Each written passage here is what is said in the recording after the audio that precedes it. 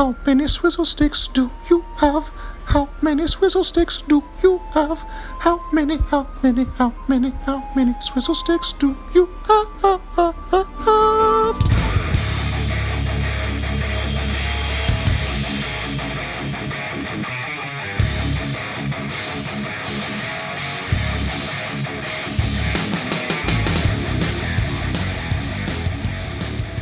Okay, everybody, this is Andrew once again. Welcome to the Super House Podcast, and this week we have once again our senior Batman correspondent, Sir Ben Wan. I feel like I'm your co-host at this point. Yeah, but I'm not the correspondent anymore. Yeah, I know. You're upgrading. You're just fucking co-host at this point. Yes. Yeah. The only other person that's with me lately, other than the fucking guest.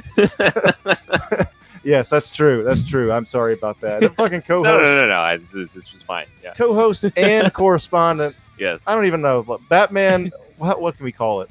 A senior Batman I don't know. Senior Correspondent Batman co-host. co-host I Ben don't Wan know. with me. Upgraded right here on the air. Mhm. Yeah.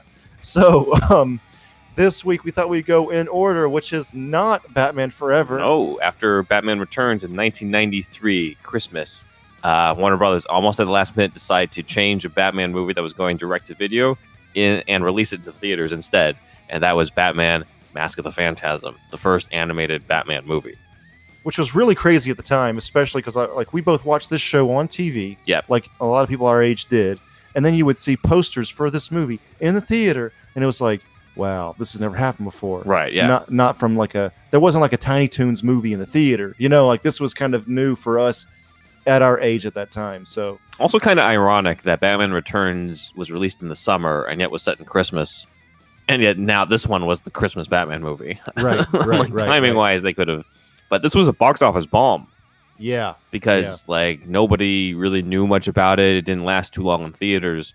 I was fortunate as a kid to be one of the few who actually caught a screening of this movie in the theater with my parents. I didn't remember much of the story going in. I remember being confused about how people could possibly confuse the Phantasm for Batman because they just look completely different to me.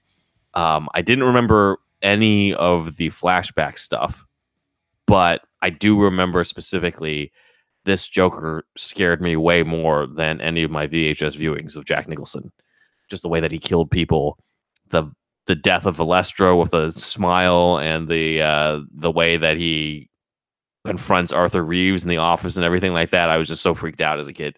I had to cover my eyes when I had to see Valestro's dead body. And I don't remember feeling that way when I was watching him on cartoon on Saturday morning. I was like, why is this so much scarier on the big screen than it is, when I was able to watch it on TV? And it's because they amped up the violence and they amped up the scary factor and the adult stuff on it. And it wasn't until I rented it years later, because people kept saying this is the best Batman movie. This is the best Batman animated movie. And I'm like, well, I saw it as a kid. I don't remember much other than just being scared. So let me check it out. And then when I saw it again, I was like, holy shit, everyone was like, this lives up to the hype. And ever since then, it's probably been my absolute favorite in both live action and animation, just from the story is so simple. It's a detective story. It's got a raw emotional through line at the core, though, that I don't think has ever been replaced or has ever been improved upon, in my opinion. So that's my memories of Mask of the Phantasm. Andrew has a very different story, though. Oh man. So I have a confession to make to the audience, and I already did to Ben, but I had never seen this movie until today. I was like, what? Ben was all the times I brought this up on the podcast, I didn't realize I was spoiling shit. I was trying to be a poser, I guess, but I didn't want to lie any longer. I couldn't let the lie go. So basically, I remember seeing the posters, but and loving the TV show, but I was part of the reason that the movie was a bomb. I mean, to be fair, it's not like you were still young at the time. It's not like you had the means to just go to the movies whenever you wanted. I could have asked my parents to take me, but I guess I yeah. just didn't do it. I don't know why. I don't know why it was, and I loved the show. But Yeah, we're putting the Blu-ray. I have it on Blu-ray. I'm like, you have it on Blu-ray. And I've had it for like a year on Blu-ray, and I hadn't put it in. I don't know why it is, but anyway, he was like, "When's the last time you saw this movie?" And I was like, "Oh, I've never seen it before." Ben's eyes got as big as fucking watermelons. In the meantime, like the soonest I've seen this movie was like earlier this week, probably. Yeah, So yeah. like, there's a big contrast. I'm like, well, you're in for a fucking treat. But the twist had been spoiled for me from being online, and also look, just seeing fucking cosplay. Anytime you see a cosplay of Phantasm, it's Yeah. always a woman. Mm. So basically, yes, internet just ruined that for me. But Yeah. whatever, it's not like we're well past the fucking what do you call it, the limits on spoiling or whatever. But This movie's nearly 30 years old. yeah, nearly. Oh God, don't remind me, man. 2023, we 30. Yeah, 2023. So we Yeah. got a ways, but still, it's close. Yeah.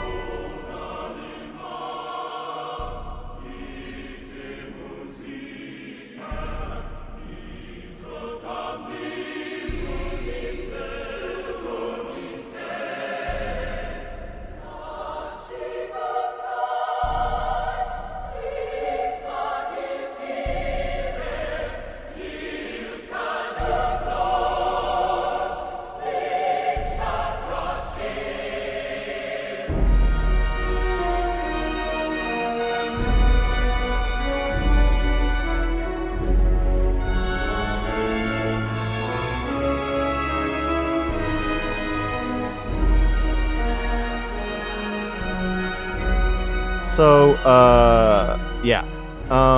And also, I did read or I watched the Siskel and Ebert review of this movie, and that kind of like set the stage as to what this movie is about. So I kind of knew a bunch about this movie going in. Mhm. So yeah. Gotcha. Yeah. So there's a lot of like everybody says this is, this is the best one. This is the best one. I personally think it is. Now that you've seen it, how do you feel about it? Now that you finally got to watch this? Oh man, we just watched it. We just finished watching it like 10 minutes ago or less. So I'm Mhm. still kind of unpacking it, but I can see why people say it's the best one, because this movie is about Batman. Oh my God, a Batman movie about Batman. Like 5 minutes in, I was like, Kevin Conroy's had more lines in the first 10 minutes than Michael Keaton ever did in the first 30 minutes of the Tim Burton movies. Right. And more right, character development already. Right. And it's this whole idea of like, what does it take? What does the sacrifice take? Mhm. And, what, like they say near the end too, we've heard it a million times, but still, like, look into the abyss, make sure that the abyss doesn't change you, doesn't look back to you, I guess, but don't become your worst enemy. And that's what the Joker's always trying to do, right? You're going to be like me. I know I can break you. Things like that. So to see the difference between Batman not being broken and her being broken kind of earlier on. Yeah. There's just a lot of that like character arc type shit in it that impressive for like 1 hour and 16 minutes. Impressive. It's a kid's movie. You call it a kid's movie, but it's way more mature than even the Burton films, really. Man, as far as like being best ever though, I have to unpack it more. It's definitely up there though. It's definitely up there. There's so many emotional beats and so many iconic moments to this. When he's at that gravesite in the flashback and he tells his parents, I'm like, I didn't mean for this to happen. I didn't count on being happy. Like Dude, it's heartbreaking. You actually hearing lines from Bruce Wayne where he's just really struggling with who he is. What does it take to be you? Right. To do what you want to do with your life? What sacrifices are you going to make? I mean, that's what this is all about. What he does for Gotham, what he does what he has to do to make his vows true. It's just like, I mean, not even Nolan really got really into that stuff a whole lot. Right. Yeah. Not to this level or to such a memorable extent. Yeah. That. It's heartbreaking to watch the moments where he's like, it's just, you want them to get together, but you know it's not going to work. Right. You know that Right. how he turns out. You know that he's proposing to her and the bats come out. But you want him like to not be Batman in a way. You want him to actually give that up and be with her. Even as every time I watch this movie, I don't want her to turn out to be the Phantasm. Right. I wanted to just be like, okay, it is the. I mean, I secretly hope each time like the movie changes and it is the dad and they put him away and she goes off and lives happily ever after with him in Wayne Manor. But that's not how it turns out. Right. Right. And of course, there's that scene where he dons the costume for the first time, almost as if it's a. I described this to a friend recently. It's almost as if it's portrayed in such a way where it seems like a sane and rational response to his heartbreak, where he's like, Right. I thought I could have this type of life. I can't have it anymore. So this is all I have left, Right. in a way. And it's the tragedy of Batman in a scene that really doesn't have any dialogue other than Alfred's reaction to it. Right. But it's so like, again, this is one of those things where it has not been matched. In fact, with all these Disney live action remakes going around, it's almost like it'd be too precious for us to try to do a live action remake, but I'd be curious to see how that would turn out. That would be incredible. Yeah. And I've With talked the right people, though. I've talked with you for some reason, even though I had never seen the movie, Mhm. I knew that this was like a thinking man's Batman. Right. And I feel like Reeves, for some reason, I don't know why I get this vibe, but I Mhm. feel like it's going to be very not close, maybe close in tone and close to being more Batman centric and detective centric Right. than the other ones that we've seen. So, sort of jumping into some things, 'cause like a lot of things that we've said, so many people have already talked about, you know, in terms of like, oh, this is the best one, such emotional core, love story, things like that. Oh, by the way, before we jump into the scripts, is what we're doing right now. Well, I was some trivia stuff and the scripts, but yeah. Yeah, that sounds good. I wanted to ask. So this was the first time they invented Phantasm for this movie. They did. It's said to be inspired by a storyline called Year Two. Okay. And in Year Two, it's a story where a man named Judson Caspian comes back to Gotham City, and he was the previous guardian of Gotham. Okay. And he was a vigilante named the Reaper. And so Okay. he has a skull mask, the long cloak, these scythes on his hands and everything. Badass. And everything. And the difference is that he's the guardian of Gotham who kills. And he sort of questions whether or not Batman is up to the task. And they This have is like the a similar confrontation. thing to Superman in the Elite. Kind of, yeah. Yeah. But I don't know. It might have been around the same time. I had to look up the dates on it. But he has a daughter named Rachel, which unrelated to Rachel Dawes. But when it was first said in Batman Begins that there was going to be a love interest named Rachel, everyone thought, wait, are they doing Year Two? Right. Because right, of the right. Rachel thing. But this Rachel doesn't really have much in common. Her name is Rachel Caspian, and Bruce falls in love with her, even proposes marriage to her. Okay. And things like that. She does not end up in the Reaper costume. It is her dad. And when her dad has a confrontation with Batman and ends up sort of, it's a case where it's like an almost accidental death. Batman's not responsible for his death, but the Reaper is ready to die in that moment and be like, okay, you are the protector of Gotham. You are a worthy successor. And then he falls to his death and he dies. Okay. And Rachel finds out about this and finds out what a monster her father was and decides to call off the engagement with Bruce and atone for her father's sins and do what she originally was planning to do, which was take her vows and become a nun with the convent.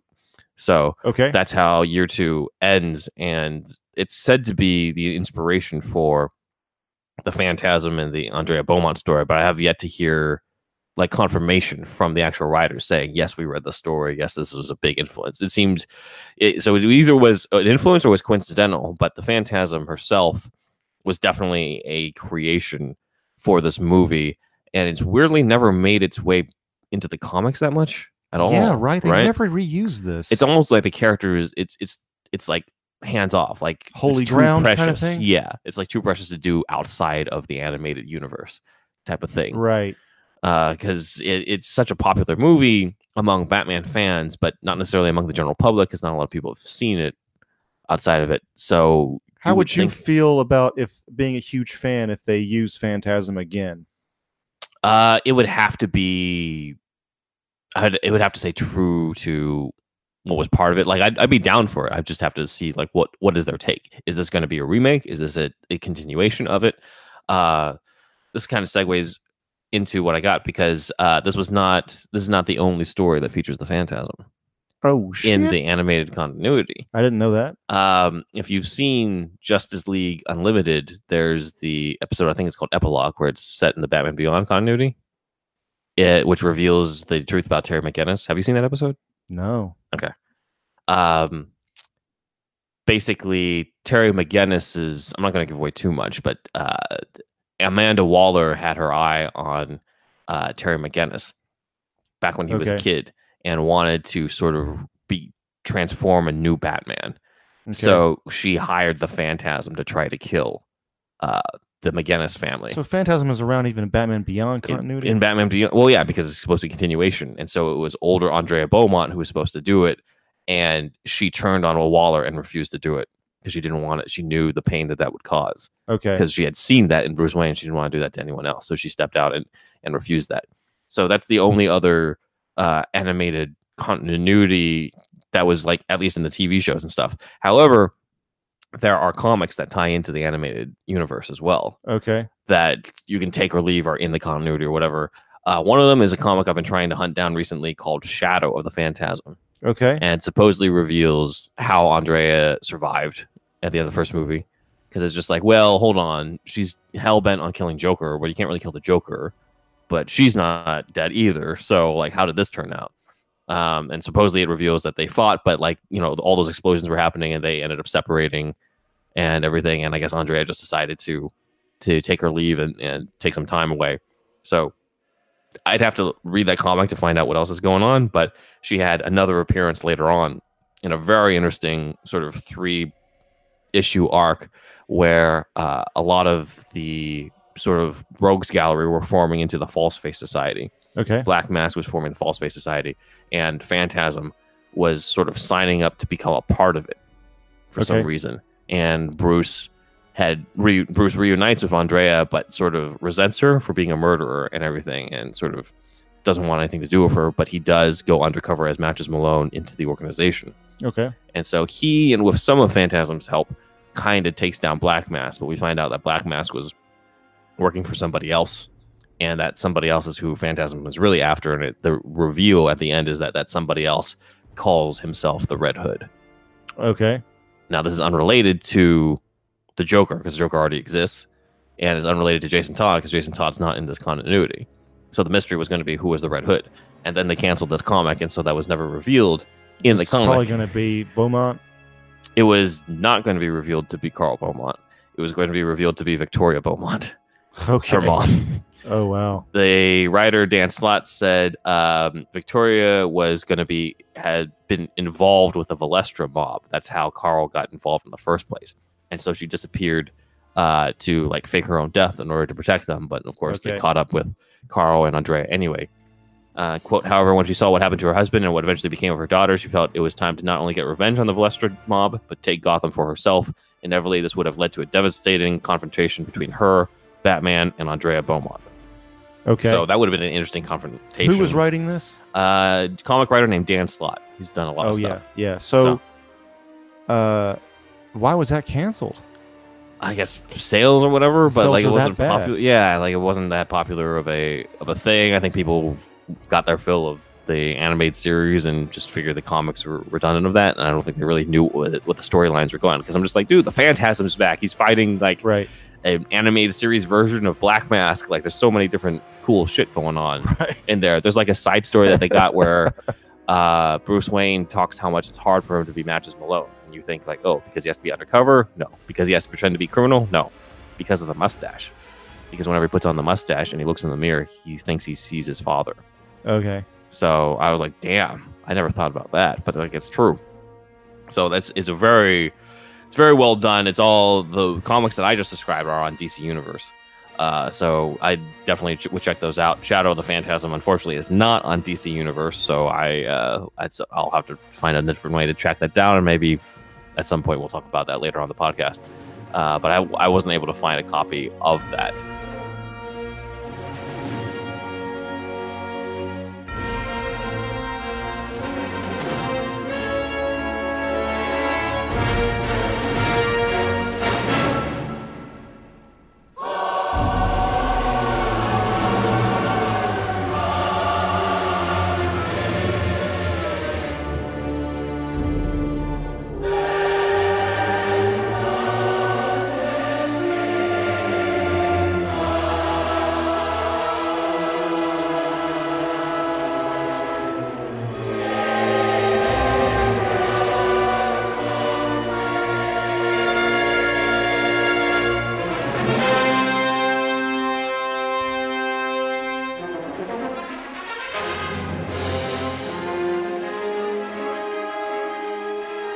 But that's sort of the continuation of the Phantasm story, in still kind of locked into the animated series type of continuity, of course. Okay. Let's see other things. Let's see other trivia type stuff to bring up. I pointed this out to Andrew in the end credits, but playing the synthesizer for this movie was Hans Zimmer in his first Batman project. Holy shit! Right. So whenever you hear the synthesizer in this movie, which might be the times where you hear the piano when Joker shows up Yeah. and everything, that might be literally the fingers of Hans Zimmer hitting the keys in the background for Shirley Walker. So I'm like, holy shit, okay. This is way before Nolan and Snyder and everything like that. So that's pretty cool. Let's see. Arthur Reeves is an actual comic book character from the 1970s. He was a councilman who was sort of anti-Batman. There was no tie into the mob or anything like that, or specifically the mob before Bruce became Batman or the Joker or anything. But he is kind of a real. He's the only comic book character outside of the staple comic book characters in this movie. Andrea is made up. All the mobster guys are all made for this movie. Valestra is made up. Valestra's made up. Yeah. Let's see. Other trivia. Andrea's never actually called the Phantasm in the whole movie. Oh yeah. We just call her that because that's the name of the movie. But technically, she's never called that. She's just we just see her, and she's always. They think that she's it's Batman the whole time, but she's never actually called by name. Never really explained how she manages to do the tricks, but you can always assume that like the gas just covers everything, and she's just really quick. The only plot hole I find in this movie is just like in Batman Returns, Batman's name is never cleared. Oh right. Right. So I'm like, damn it. Right. They could only explain that part. I don't know if like Gordon puts in a good word or something like that, or there's some security cameras that are somehow working in the fair that reveal it, but I don't know. On a more sort of human or personal level, there's some of the fact that the emotional beats of this come from some real pain that was going on. If you've read Dark Knight, A True Story by Paul Dini, he talks about when he was mugged. He talks about when he was a victim of a violent crime. And apparently, that's partially why in this movie, Bruce gets beaten by those thugs. So all that happened before this movie was made? Yeah. Okay. Dini almost dropped out of the whole project and out of Batman entirely because of that incident. Holy shit. It made him question his life and everything. And also just like, you're my favorite hero, but like you don't exist and you weren't around to save me type of thing. So he was dealing with a lot of demons in it. And I think it transfers over to here. As far as in what scenes you think? Well, I mean, in terms of first off, the beating at the hands of the thugs and that. So that's definitely right out of his own thing. I don't know if he personally wrote it, but I think there is a scene in the comic that he wrote in terms of his memoir of it, where he's talking to the rest of the writing crew on this, because he wasn't the only writer on it. You could see that maybe some of the stuff that is a little bit more cynical in terms of the fact that every flashback gets progressively worse and worse, right? Emotionally for these people, or the fact of Bruce constantly sort of questioning himself in the flashbacks about like, what's the point of this? Why am I still doing this? That type of thing. The whole the big turnaround where he asks Andrea, he's like, how much, what would vengeance solve? And she's like, if anyone knows the answer to that, it's you. That type of stuff. Right. Any sort of the existential type elements of Batman, I think, are going to be related to him. I wouldn't be surprised if he was the one who wrote the whole "I wanted to be happy" scene either. Right. So it's not quite clear to me who wrote specific scenes. Supposedly, Michael Reeves wrote the finale, and Martin Pascoe wrote a lot of the flashback scenes, and then Alan Burnett and Dini were the other ones. But I've never really read a clear breakdown of like who belonged to who. I think they all collaborated too, so it's probably tough for them to even remember, because remember, this is a long time ago. Right. I did, however, read an original draft of this called Masks. Okay. That was going to be the original title of this. It was just called Masks. So a few tidbits of it. It's mostly the same stuff. The pre-Joker gangster is referred to as the Tall Man. Okay. For most of this. This was good. This is something I was glad they cut. They originally were just going to have Bruce scream no when Andrea sends in the letter about not calling off the engagement. I was like, thank God they didn't do that. There was going to be a much more elaborate sequence of Bruce figuring out that the tall man was the Joker. Because in the movie, he just does the whole colored pencil thing over him and sees the smile. In the script, he actually puts the photo through the bat computer, and the computer identifies him as Jack Napier. So they actually were going to use, just like they do in the cartoon, they were going to use the name from the Burton movie. Okay. And you were going to see a flashback of Napier fighting Batman in Ace Chemicals and then following up the chemicals, and then just brief flashes of everything that he's become. So you would see stuff like the Joker cards and Harley Quinn and stuff like that in brief glimpses before settling on the fact that that mobster is now the Joker. Hey everybody, it's Andrew. I just wanted to tell you about our friend Israel's retro gaming shop, RetroCo. If you go to retro-ko.com, you'll be able to see all of his retro gaming goodies. If you wanted to get that Sega Saturn hidden gem from back in the day, or if you wanted to get the Famicom disk system that you never got as a kid, or any other type of retro game that you were into, or import game, please go to retroco.com. That's retro-ko.com. And if you use the Superhouse code Johnson's Ballsack, you'll be able to get a little bit of a discount at checkout.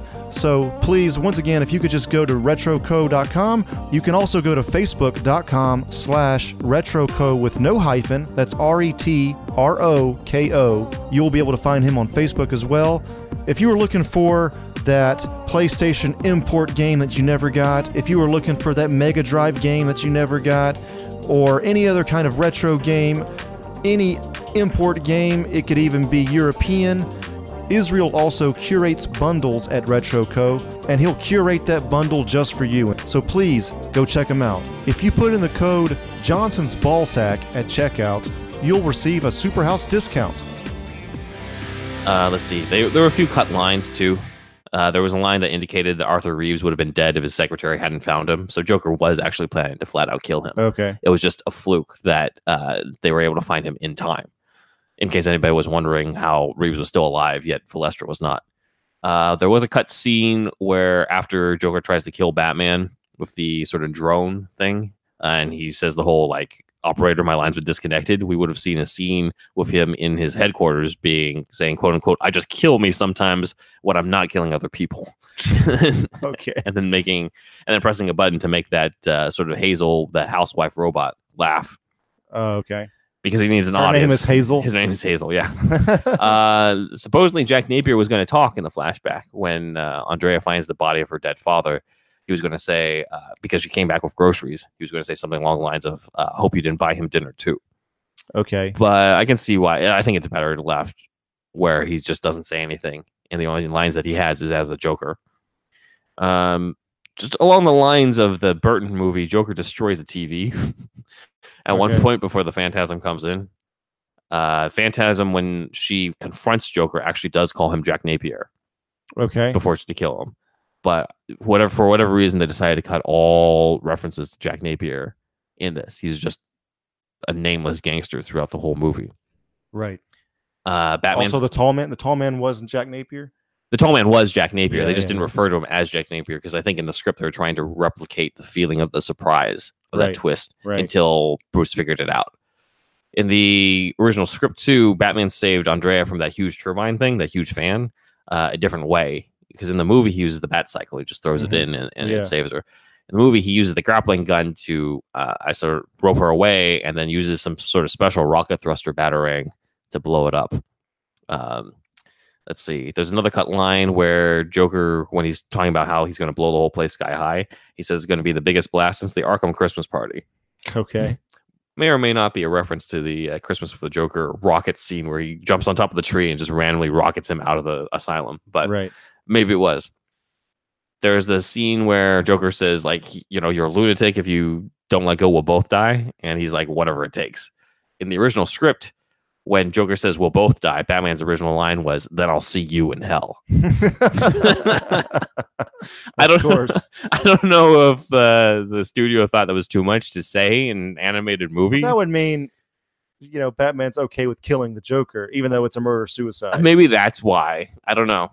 But I mean, we're dealing with a Batman that's in a very weird emotional place in this. Yeah, film. so he's probably taking it out on Joker in that sense. But I think when push comes to shove, he's doing it to take Joker down. He's not doing it to kill him because he knows that Andrea wants to kill him. And so, like, what are you going to do? Kill Joker on Andrea's behalf? Like, it's not clear, but I can kind of see how it could track.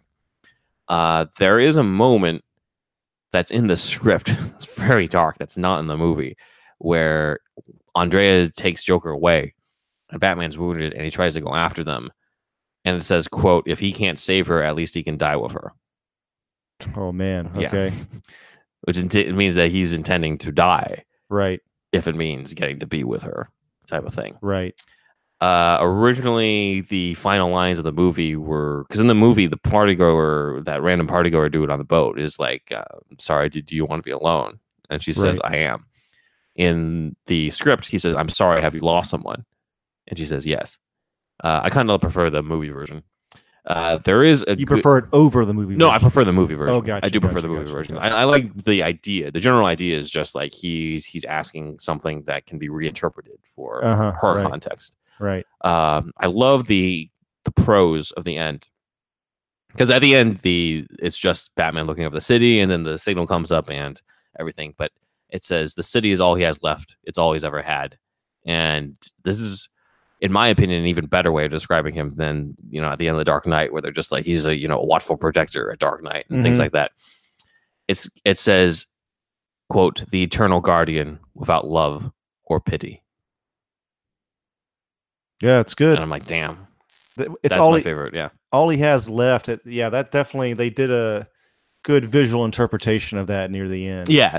Like this still lone warrior, like Batman's so alone in his crusade, and you always feel for Alfred too, man. It's like, yeah, it is one of the best Alfred scenes too, where Bruce is like, I couldn't save her, Alfred, and Alfred's like, I don't think she wanted to be saved. And he sort of tries to talk him out of blaming himself out of what was going on, and that's the thing. That's the connection between this and Batman Returns. Then in both cases, Batman does lose somebody who turns out to be alive, but in either case, he loses someone to vengeance, to taking a path that he is, well, at least in Phantasm case, has refused to take himself.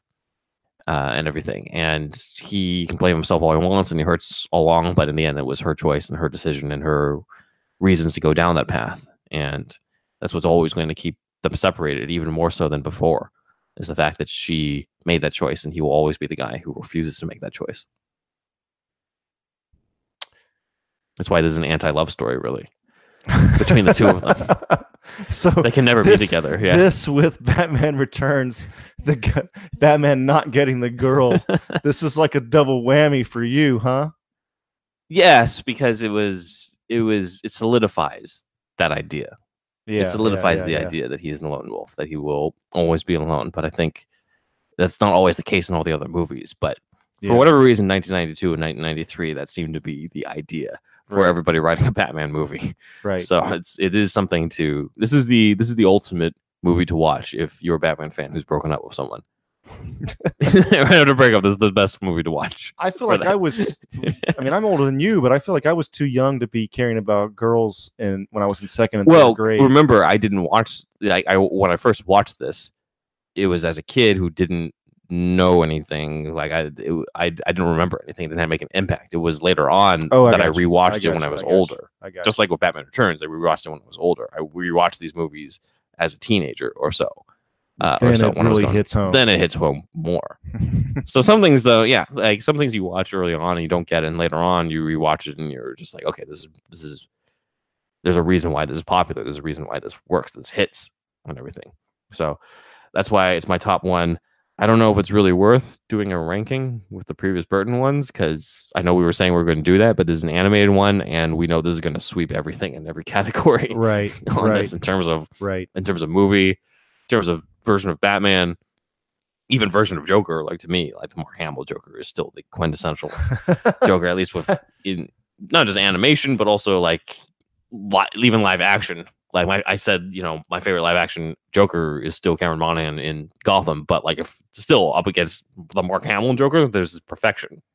in the Mark Hamill Joker. It's tough to compete against it because you got, the comics that are written on paper and drawn, and then you take that and you just make those pictures move. It's still, you're going from a still drawing to an animated drawing. It's such a close medium. Yeah. Right. But when you transfer it into live action, it's a lot.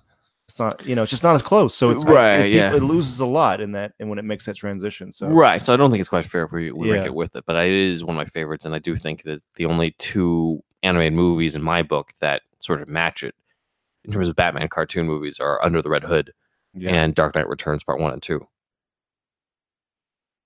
Those would be my top 3 if I were to rank the animated movies. I would do Red Hood over Dark Knight Returns. I mean, I would too. For me. Yeah. No, I would too. I'd probably be Phantasm, Under the Red Hood, and then Dark Knight Returns in that order. Yeah.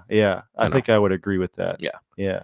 They're 3 very different takes on it, all very dark, but all convey different sides of the character in very compelling ways, I think. I have a question about Phantasm real quick. Sure. So Joker figures out that she's who she is before Bruce Wayne does? Just because he's got the blinders on because he's in love with her? Yes, he does. Because he killed Carl Beaumont. Remember, he was the hitman who killed Carl. Right, so he knows that it's not the dad. Okay. Because he killed the guy himself. So the only person left to take revenge is the girl. I gotcha. You know? Sorry, I'm still unpacking this. I got you. It's okay. Yeah. Because when you first asked that question, part of me was just like, fuck, maybe he was right. I'm like, wait, no.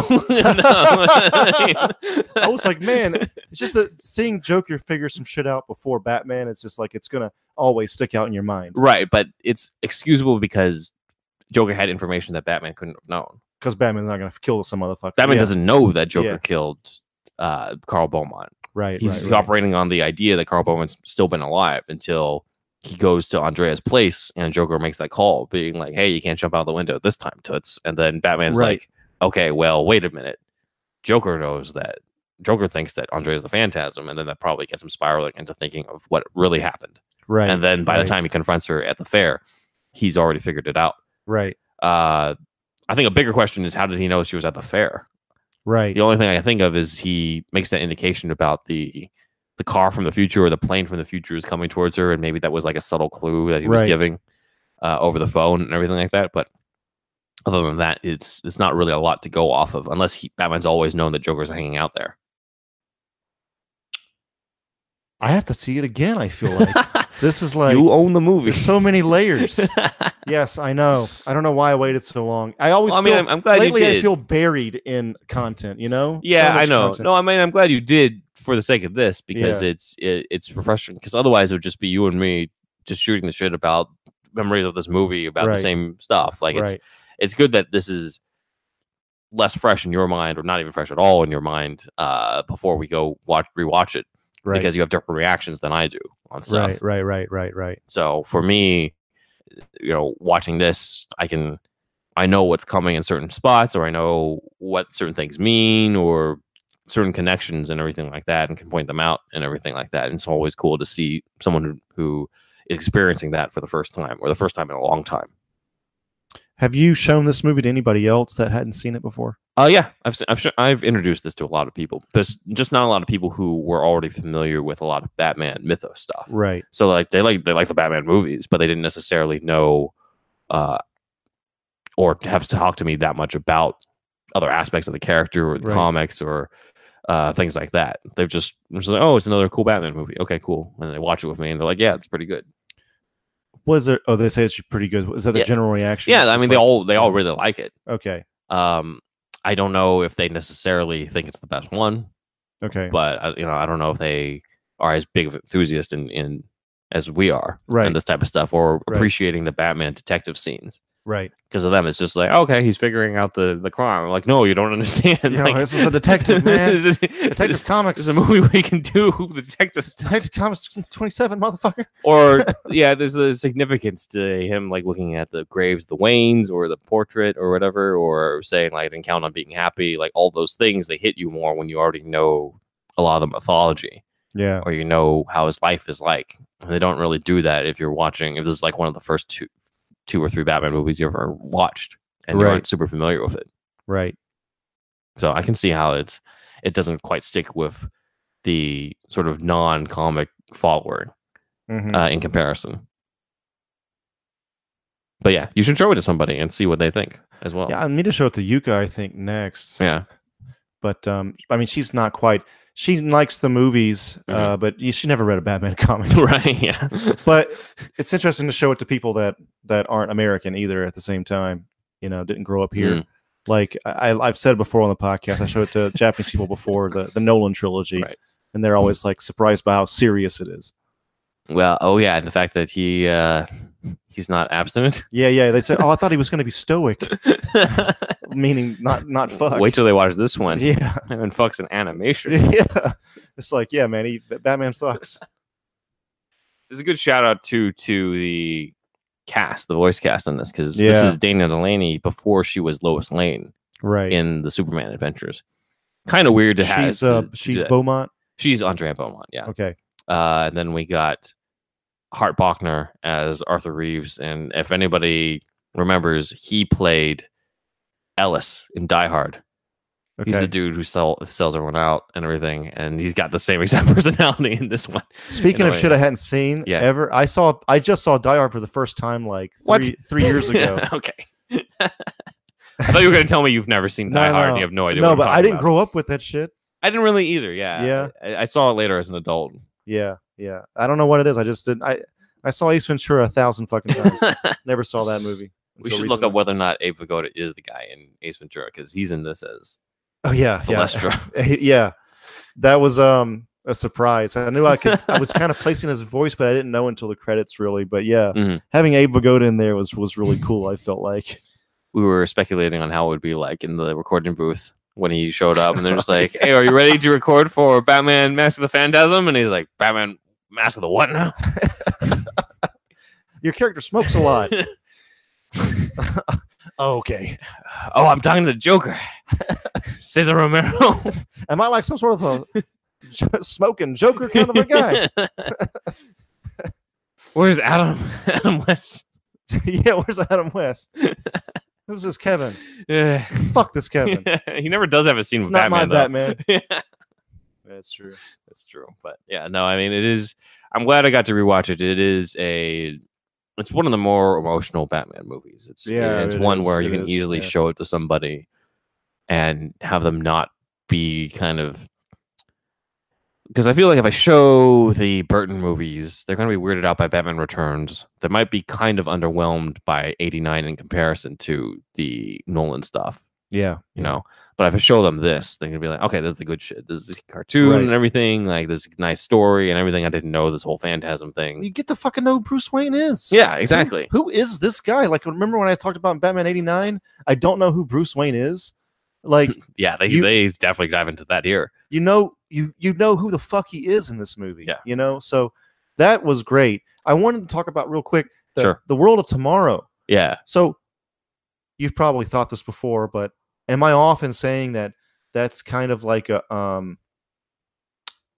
almost like metaphorical for his relationship in a sense? It's like this sort of like bright future, and then I guess through the sands of time or whatever, or it's like this bright future was destroyed, and I guess Batman's future wasn't destroyed, but the bright part of it was the future only thing he was that going to have with her. Yeah, right. Do you think that rotted. there's something going on there?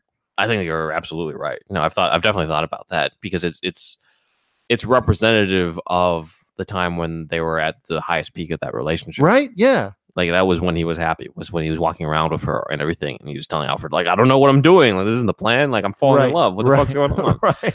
And everything. And now it's just rotted, and the tea of Gotham's not there anymore. And like, it's everything. The Joker's fucking living there. And like, it's the final. It's where they're at their happiest, and it's where they're at their lowest at the end, when they know each other's identities, and he's trying to stop her, and she's like, you can't stop me.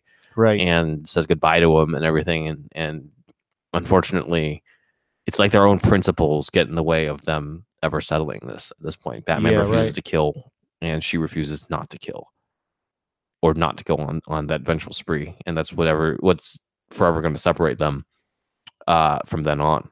Even if they reunite in some other sequel, like movie sequel of this, or some other continuation of this. That's what always is going to separate them. I mean, to me, that really struck a chord with me. It was just like we had plans.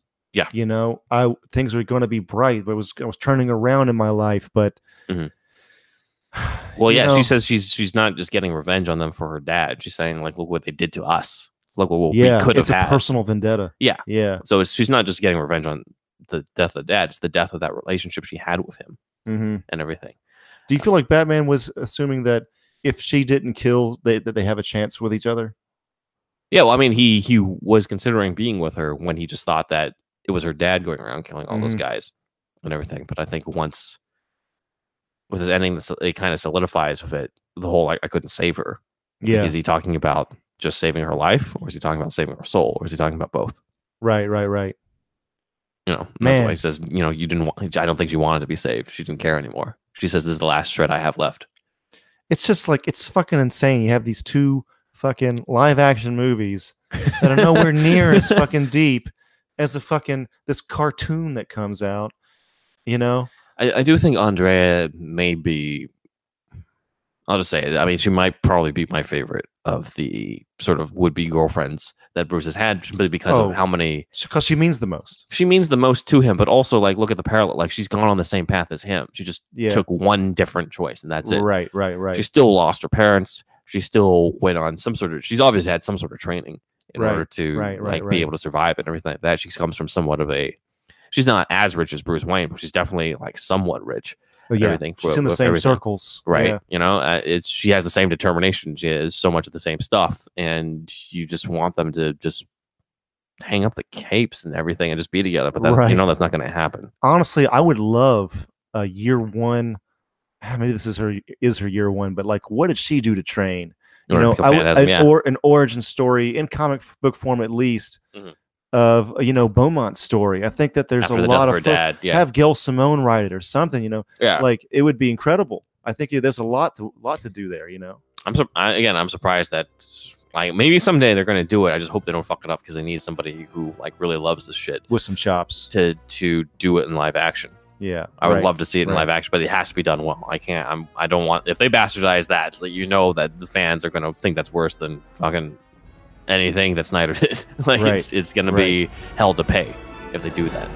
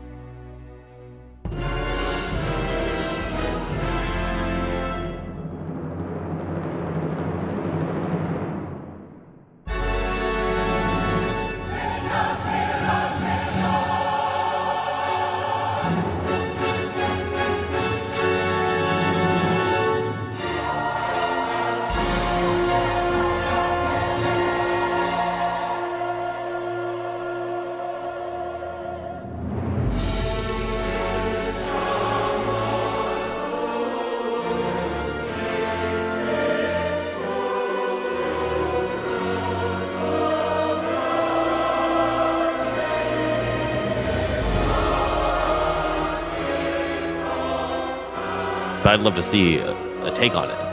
it's just one of those things that, as I said, it's just I think people are afraid to touch it because it's like it's almost too precious. Sacred to ground Batman at this fans. point. Yeah, it's too much. Yeah, they don't Yeah. want to fuck with it. Holy shit, Yeah. man. Well, I'm glad you finally got to see this. That should have been earlier. Yeah, I'm glad it was for this. Yeah, So now we yeah. know. But any closing thoughts? Oh man. I mean, nothing new that I haven't said already. It's really up there, if not the best. I have to really think about it for a bit before I really make it my number one. But just it's a Batman and Bruce Wayne story. What it takes to be a hero. What it takes to do what you want to do in your life. Mhm. What kind of things get in the way. Things like that, and like you said, like that line where Bruce Wayne's like, "This wasn't in my plan." That whole thing about Batman can win if he can plan anything. Yeah. But Batman's all about planning shit. He just never planned for emotion. He didn't. Yeah, He didn't plan for love. He didn't plan for this. Yeah. This wasn't part of the deal. He didn't think he'd have much of a human, connection after his parents. He didn't care about that. He didn't, let alone he didn't care to even fucking have a friend, let alone fall in fucking love. Yeah. You know what I mean? So this whole. It's great. It's a fucking great movie. Yeah. There is. The more I like unpack it as I talk. Yeah. You know what I mean? Like it's incredible. So really, much, yeah. It really is. So in terms of my closing, I mean, I think I'm on record. This is my favorite. The absolute. It is. There's a reason why the finale. It's called in the soundtrack, the final track in the score. When he's looking up at the bat signal and everything, it's called Batman's Destiny. He's destined to always have the city. He's destined to always have the work. He's destined to be alone. And that's what the movie's about. Drop the mic.